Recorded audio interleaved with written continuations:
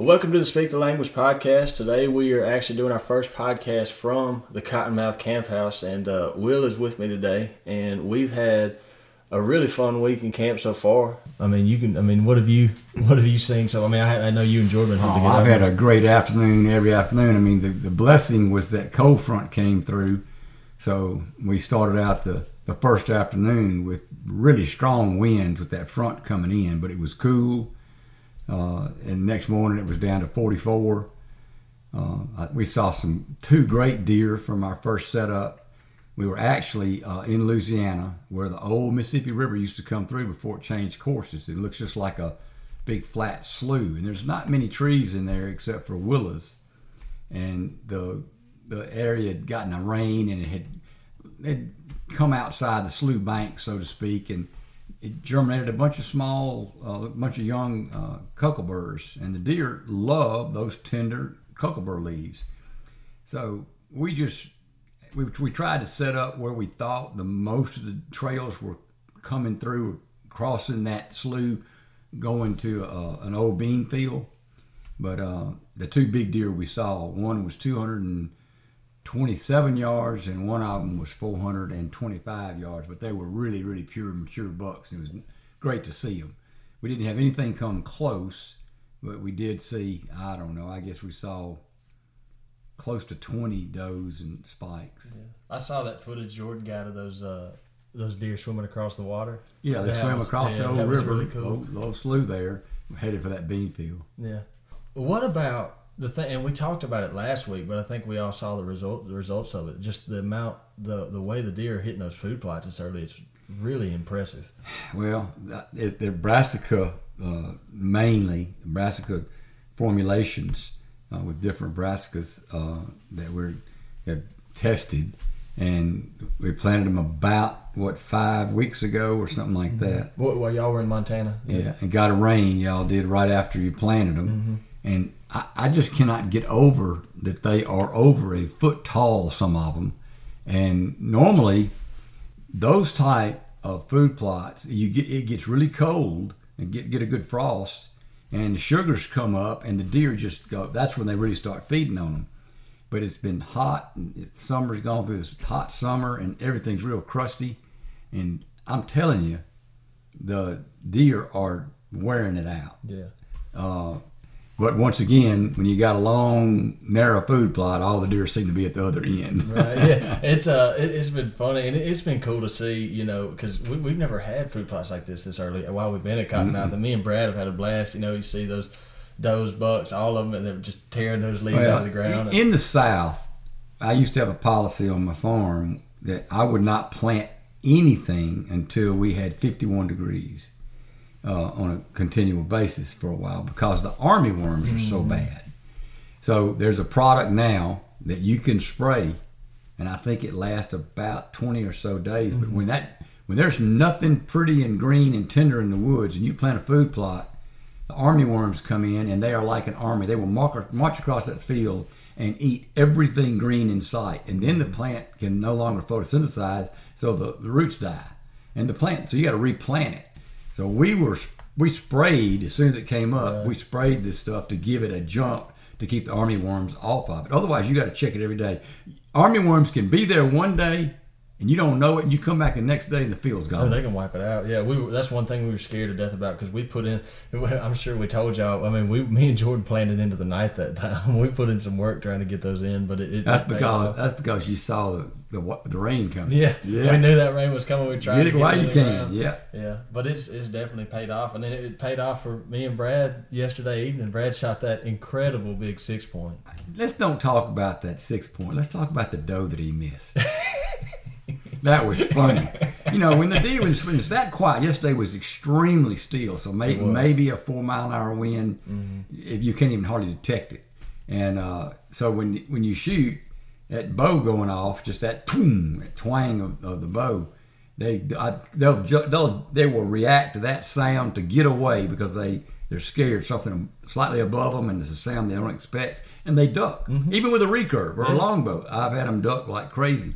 So Brad aimed a little low, thinking the doe would duck into it. She didn't move. And then the thing is, I've seen him. I know I've seen him do that I don't know how many times. It's almost no fail. Usually they fall right into it, but that deer, it went right. And the funny thing is this too is there was we had shot that buck and we'd seen him run off. We knew the shot was good, but we were just giving him a few minutes, kind of getting our stuff together. And this doe comes in, the one that he eventually missed. She kept looking past us behind our stand, and I kind of eased my head around and look, and there's a buck coming. A nice 4-year-old 8-point, and he was actually standing next to that doe when he shot and missed her, and that's just another testament to those food plots. Talk about that's one great thing about having a lease like we have here and being able to manage the herd and choose what we're going to shoot and not shoot the 3.5-year-olds. But understanding how to judge a deer, you don't look at his horns, you look at his body, and they're so typical of a 1.5, 2.5, 3.5-year-old deer. And you learn to age a deer according to where you hunt, what state, because they're all a little bit different, and the times of year are a little bit different. But I'm telling you what, the one thing I like more than any other thing, well, I like a lot of things, but the Quality Deer Management Association magazine has a section in there, every publication, where they teach you how to judge an aged deer. And they do it from different parts of the country, whether it be New York, Pennsylvania, Ohio, Iowa, Kentucky, Tennessee, Mississippi, Alabama, Louisiana, whatever it is. And it's taught us so much and helped improve our ability to manage a herd and to make those choices. Right. So now we are seeing more and more and more great 4.5, 5.5, 6.5-year-old deer. And I never, I grew up, when I was a kid, the people that, and I mean, I think that was kind of, it was a lot before the education that we have now through QDMA and stuff like that. The attitude was a lot more the whole it's brown, it's down kind of thing. There was no, he's a 4-year-old 8-point, he's a 2-year-old 8-point, he's a 16-inch wide 8-point, he's a 10-point, is this, that, and the other. And I didn't really get into it as deeply about the whole age and understanding it until I started working with y'all and hunting out here, and you just have such a better, I think it's a better appreciation for the animal. You even age does. Yeah, absolutely. And looking at them and making your choices based on that. I will talk also about QDMA. They've got some of the great cutting edge research on different food plots, different types of plantings that you can do, when to do them, how to do them. But also another magazine that's great about that is Gamekeeper.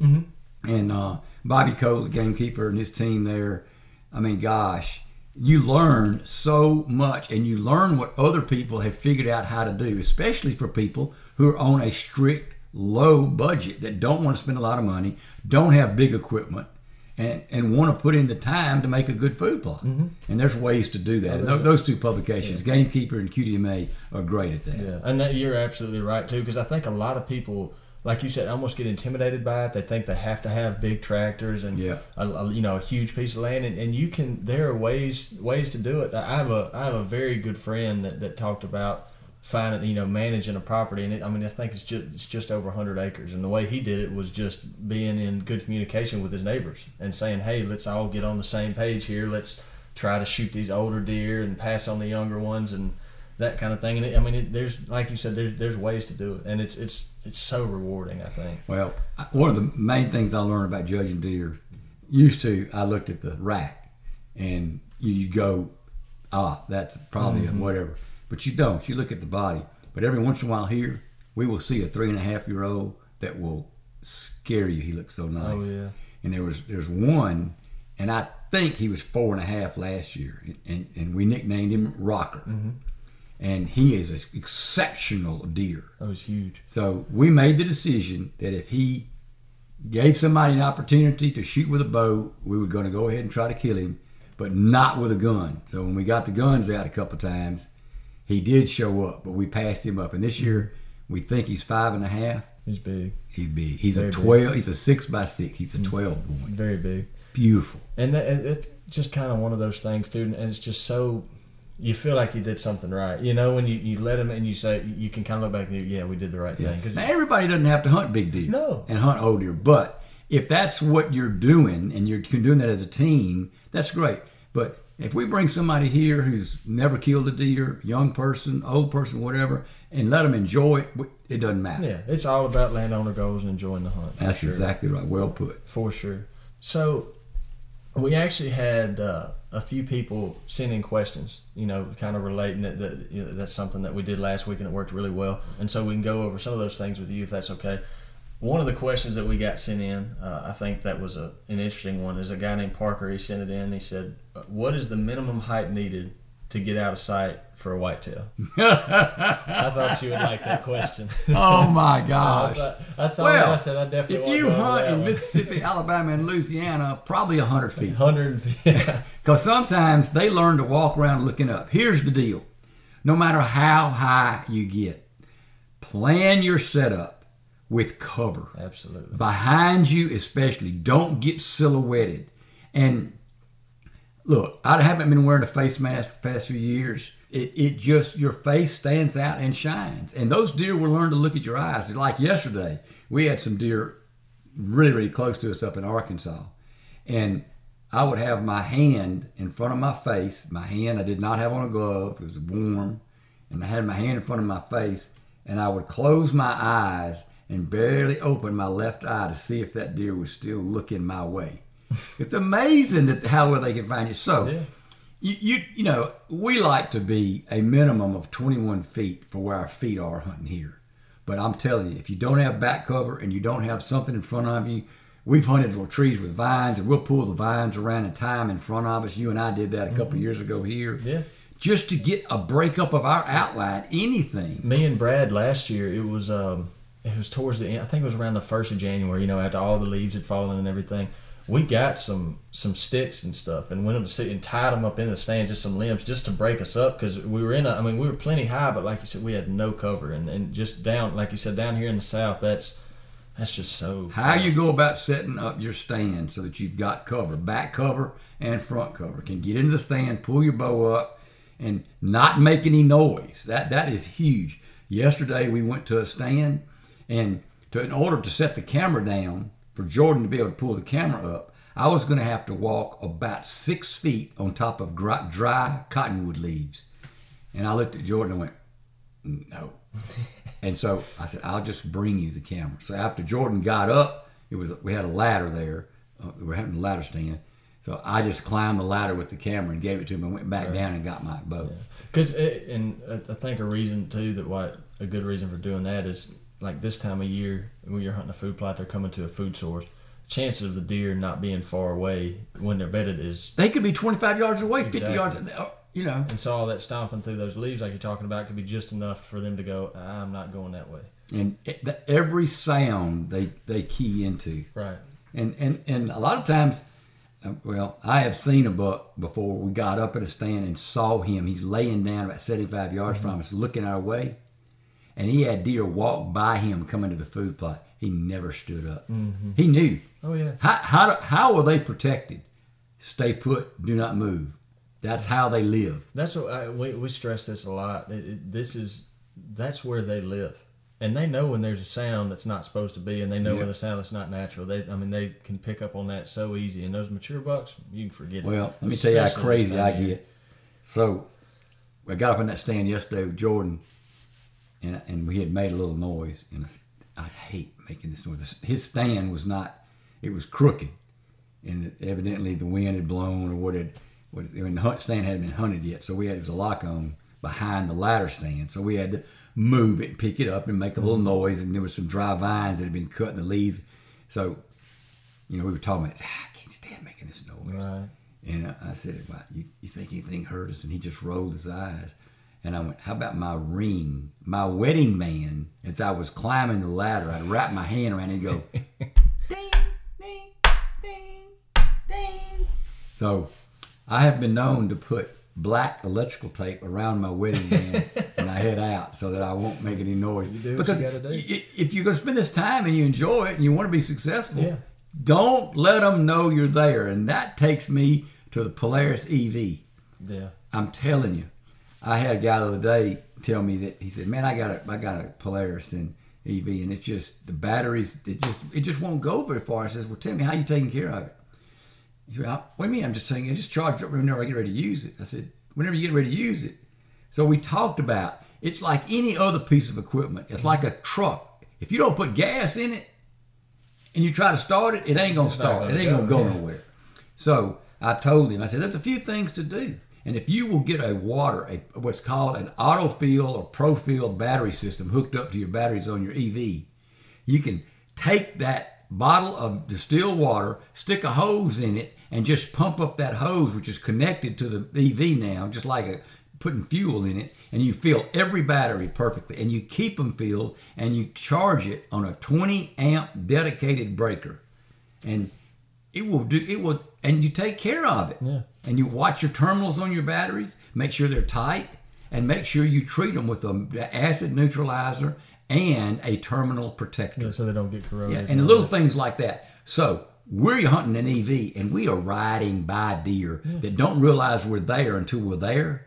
And some of them are laying down, and we look in the woods, and they're like 15 yards inside the woods, and they have gotten their head down on the ground because they couldn't move away until we were so close. So their next way of protecting themselves is to hide. Just so stay put. just putting their head down, trying to hide. We just ride on by. Yeah, because think about that too. I mean, how far can that sound carry? And so those EVs they're priceless. They're priceless, especially like an afternoon like yesterday when it was dead still. You know, we've had some days this week where it was windy, where you kind of maybe had a little bit more playroom. But yesterday it was so still. Every leaf crunch and any kind of so that EV is very, very being quiet when tool. you're hunting deer, whether you're getting to the stand, no matter what you're doing, whatever you do, be consistent with it. That's for sure.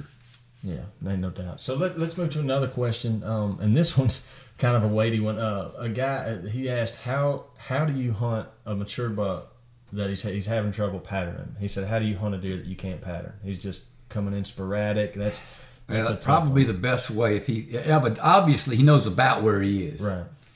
So one year we had a deer, we knew about where he was. And so his name, actually the deer's name was Eric. He got named for a friend of mine, Eric Zinzanko, who was the first one to ever see him on the hoof. We had pictures of him, but nobody ever seen him. This is a big deer. He's a Boone and Crockett deer. And we set up cameras in the summer all around this area he lived in. We set them up on salt licks. We set them up on food plots. We set up them on looking down roads. And on the roads, what we did was we set a time-lapse camera there, so it took a picture every 10 seconds. And then you could download that, and it condenses it, and you could watch the whole day in 10 minutes. Like a video, right? Like a video. And we figured out where he was coming out of this big cutover, this big planted CRP field, right? Where he was coming out and how he was moving into the area where the acorns were. And we used the cameras to do that. But if you can't figure out how to pattern him, you're just shooting in the dark. Yeah. You know, and we talked about that. Me and Troy and Jordan, we talked about it a little bit last week. You know, and it might be just an early season thing because sometimes they can be hard to figure out during the early season, mostly nocturnal and stuff. And our tip was, my idea would be the same for that: is let the cameras do majority of your hunting, scouting for you, and don't even think about going in there unless your conditions are absolutely perfect. If you even approach it, if you're going to be hunting downwind, but you approach that area with the wind at your back, you're done. Yeah. If he's far enough away and he smells you, he knows. When he smells you, he knows how far away you are, how intensity your odor is. He knows that. And he's going to stay right there. He ain't going to move because he knows his safety is in not moving. Right. And and your chances of seeing him are gone. You got to approach your hunting area with the wind in your favor. You can't let it blow through it. Right. So, okay, and here's another question. Guys, and this one can go either way too. How far do you think a buck will travel during the rut? Well, now they've got, QDMA has been great with that. They've got collared deer, and they've shown how far some of them go. Some of them don't go that far. But I think it just depends on the individual deer. I don't know. The individual deer and whether a doe is about to be ready to breed and she's getting hot, and she wants to walk somewhere, he's going to follow her wherever she goes. Right. He's going to try to stay behind her. I know it was Will Walker told me one time, it was this has been a couple of years ago, but he said, he was hunting here at Cottonmouth, and he said he saw one buck, this was during the rut, all the way at the south end of the Africa part of Cottonmouth, and that was in the morning. and he hunted at the north end that evening and he saw the same deer. Well, how far is that? A mile and a half? At least. But that ain't that far. No. But typically, it just depends on the rut, that time of year, how far they travel. Some deer, for some reason, stay one place in the summer and show up for the breeding season for the rut in another place. It's one of it's one of those things. It's just I can't ever figure it out. Like it just You're seems not to gonna be. figure it out. It seems to be the individual deer to me. Like there was a deer here at Cottonmouth, and we always get him. We haven't gotten him on camera this year, but every other year we always get pictures of him in Africa in the early season. We called him Forky because he had splits going everywhere. He was a big deer, probably 170-inch type deer. And then we'd get him October, maybe early November, and then he'd vanish. And the first year, we'd see that. We're like, did he get killed? What happened? But then he kept coming up every year. But so, it just depends on the deer. Well, they could travel a long way. They're wild critters, and they can move from one time of the year being summer to another area where they want to breed and carry on, and then when that's over, they go back to that area they stayed all summer. Mm. What do you think about moon phases? We had a bunch of questions about moon phases, and that's something that we deal with here a lot. My deal when I used to work a whole lot more hours than I work now was if I could go and I had the time, because hunting meant more to me than just being successful and hunting, killing something. It was a peaceful serenity, quiet time. It was my getaway. It was my de-stress. And just sitting there, I'm a bird watcher, watching the birds, watching wildlife, just being there. Yeah. So if I had a chance to go, I'd go. But I do believe that full moons versus not and different phases have a huge impact on the deer. Oh, for sure. We've seen it firsthand. Day or night, yeah. I've seen them move in the daytime, and I checked the moon and went, oh my gosh. That's what it was. I think it was the first season that I was working with y'all. Me and Brad were hunting out here a lot, and I never got to hunt that consistently on a day-to-day basis, and that's when the first time I actually got to see it, especially on one piece of property, how the deer reacted and how they reacted to a full moon versus not, like you're saying, it was incredible. It's kind of like we put it as especially if you're hunting one of your good spots, it's like you're putting pressure that you don't have to, because the chances of seeing I think you can increase your odds by hunting the favorable moons. I agree. But I have seen big ones killed when the moon was in the wrong place. Oh, yeah. Like we said, same deal with how they're going to move. They're wild critters. They can do whatever they want to do. Okay, so last question, and we'll put this one last. Someone asked an elk question. Let's see, what did he say? A guy named Steven. Steven said next September, him and his friend are going to hunt on some national forest land in Colorado. What's the best thing? What would you do to get ready, and what do they need to bring with them? Oh, my gosh. Well, it depends on whether you're going to have somebody, whether you're going to walk in with a pack on your back, whether you're going to access it each day from a trailhead, whether you're going to hire somebody with horses to get you in. So all that dictates what you need. If you're going to stay overnight, there's a big list of things that you need to be able to stay comfortable and to be able to get good rest. Number one, as far as being successful, I would definitely, I assume he's talking about bow hunting, but he may be talking about gun hunting. If he's talking about bow hunting, if you can, I would not start hunting until the 12th. Right. That is, if you want to get into the best of the bugling, more intense bugling. It's going to, anytime after the 12th, it usually starts getting on pretty good. But if you're rifle hunting, if you're going to go earlier than the 12th, water hose, if it's hot, can be good. Wallace can be good, but you've got to pay attention to the wind. All sad stories about elk are about the wind. So taking a wind checker, and if you're going to hunt water holes, and if you're going to hunt wallas, being still, the ozonics systems is absolutely incredible. Oh, for sure. Ozone has been around since God created the earth. It's O3. It's very unstable, and it will attach itself to any odor molecule. And if you set it up correctly and your odor stream goes through a curtain of ozone, So if you climb a tree next to a walla and you take an ozone unit and you put it so that your downwind side, your odor's going through that stream, you can help yourself tremendously get away with odor problems.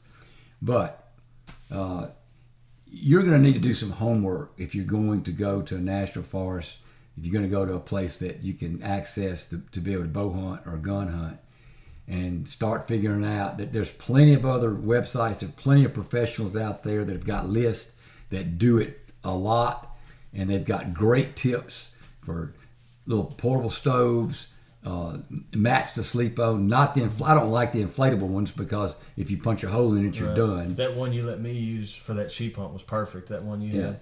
A sleeping bag to check your temperatures. Understand what you're getting into, because if you get far back in there and you have an early snowstorm, we had an early snowstorm above 6,500 feet in Montana this year, and I'm going to tell you what, if I had packed into that area and was not prepared for that, we'd have been in trouble. Ooh, it's bad. Yeah, there's a lot to think about. With this question, I can't cover it all the time we got. There's a lot to think about. One thing I know, that one thing that popped into my head first, and I know you'll agree with this because you're the one that taught me how to do it, is one thing I liked. He said him and his friend are going. So one thing that I would say is he needs to go ahead and be prepared. If I'm assuming they're bow hunting, is go ahead and prepare to hunt one at a time, and the other one be back calling.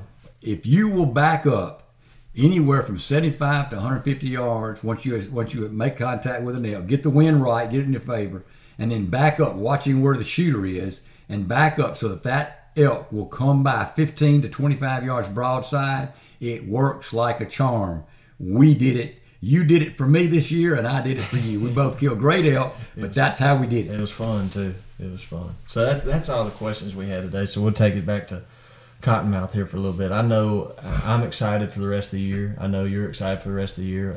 I think the next time that we'll keep going week to week, but I know we've got some more early season deer patterns to deal with for a little while until it gets, we've got November coming up. It usually slows down, and then December it'll be rut time. So it's exciting. I'm excited. It is. It's I know the cold weather the cooler weather was nice, and we're about to have to start getting ready here in a little bit to go out ready this afternoon. That's right. Everybody out there bow hunting, I'm telling you, I am a fan of Rage Broadheads. Yes, they sponsor the TV show. I'm so thankful they do. But that rear deployment head, it flies like your field tips. It is so great. And Brad Ferris, I haven't shot a deer this year yet, but Brad wanted to try the new Trypan, which is a titanium head, real thick blades, but it's a little 2-inch plus cut. And he shot that buck yesterday with that. Oh my goodness. 220-pound deer. I mean, anything I grew up shooting 2-blade heads. I grew up shooting Howard Hill, Fred Bear heads, Zwicky heads, right, out of my recurves and longbows. And a little small inch and an eighth, inch and 16th is a slice. And you're not gonna have a blood trail until the deer are bleeding out of the nose. Right. If you shoot them in the lungs, which is where you're supposed to shoot them, right broadside between both lungs. But with a Rage, anything over an inch and a half. So on elk, we're using plus P. It's an inch and a half. 2 inches is too wide to penetrate like you want it on an elk or a big animal. Mm-hmm. In Africa, I used the inch and a half, and it was fantastic. Elk, it's the only head to use. Inch and a half Rage. Oh, yeah. Whitetails, the Rage, 2-inch hypodermic, or the Trypan. Trypan impressed me yesterday. Oh my gosh, those are some great heads. That's what. Not even on this. I'll be talking to my buddies and stuff, and they'll get aggravated with me sometimes. Like, you just say that because y'all are sponsored. I'm like, look, no. I'm telling you. Here's the big deal. Do not forget the importance of a broadhead tipped arrow, be it a expandable or not, flying identical to what you've practiced with in your field tips. And that's what a Rage starts. That's the number one advantage that you want to start with any broadhead. Then you want one when it hits that it deploys and doesn't deflect. Absolutely. That's what there's something to be said about a broadhead that when you put it on the arrow, you have 100% confidence in it. And that's what because I said this before earlier in an earlier podcast when I was trying to get ready for that elk hunt. I took a Rage broadhead and I shot it out at the range just for a confidence builder. and I shot it at 60 yards. Did you shoot a real head? Yeah. In my target? No, yeah, it didn't. I told you not shoot no broadheads in my target. But like Caught you. But it was at 60 yards, identical. Yeah, Perfect. identical. And there's you can't replace that, especially and with the performance it gives you too. And that's why I always tell my buddies, I promise you, it has nothing to do. I was shooting Rage before I worked here. Last year, not this year, but last year we killed 11 elk. The Primos team killed 11 elk with a Rage 1.5 plus P broadhead, and every one of them but one fell within sight. Mm-hmm. That is how incredible it is. Now, somebody told me one day, says, well, look, I shot one. I shot him bad. I said, where'd you hit him? He said, I'm not really sure. You have a lot of blood? Not a whole lot. Yeah. I said, well, look. And he wanted to blame it on a broadhead. I said, you cannot blame that on a broadhead. I don't care. No. But if you shoot one bad, I'd rather shoot one bad with a Rage than I would with any other head. For sure. There's no doubt. There ain't no doubt. There's no doubt. There's just I've seen it work far too many times. Well, anyhow, I think we got too much stuff to do. I wish we had more time to talk, but we got to get going. We're about to have to start getting ready to go out hunting this afternoon. So, Will, thank you for your time. You're welcome. By the way, I've got you some lunch over there at my house. Oh, really? Yeah. Okay, yeah, we're going to sign this off right now. Anyhow, thank y'all for sending in your questions. Hope y'all enjoyed this. We're about to head out, get ready. Well, I think I'm going to eat some lunch first, and then we're going to get out ready to go hunting. But as always, thank you for listening to the Speak the Language podcast. Thank you, everybody.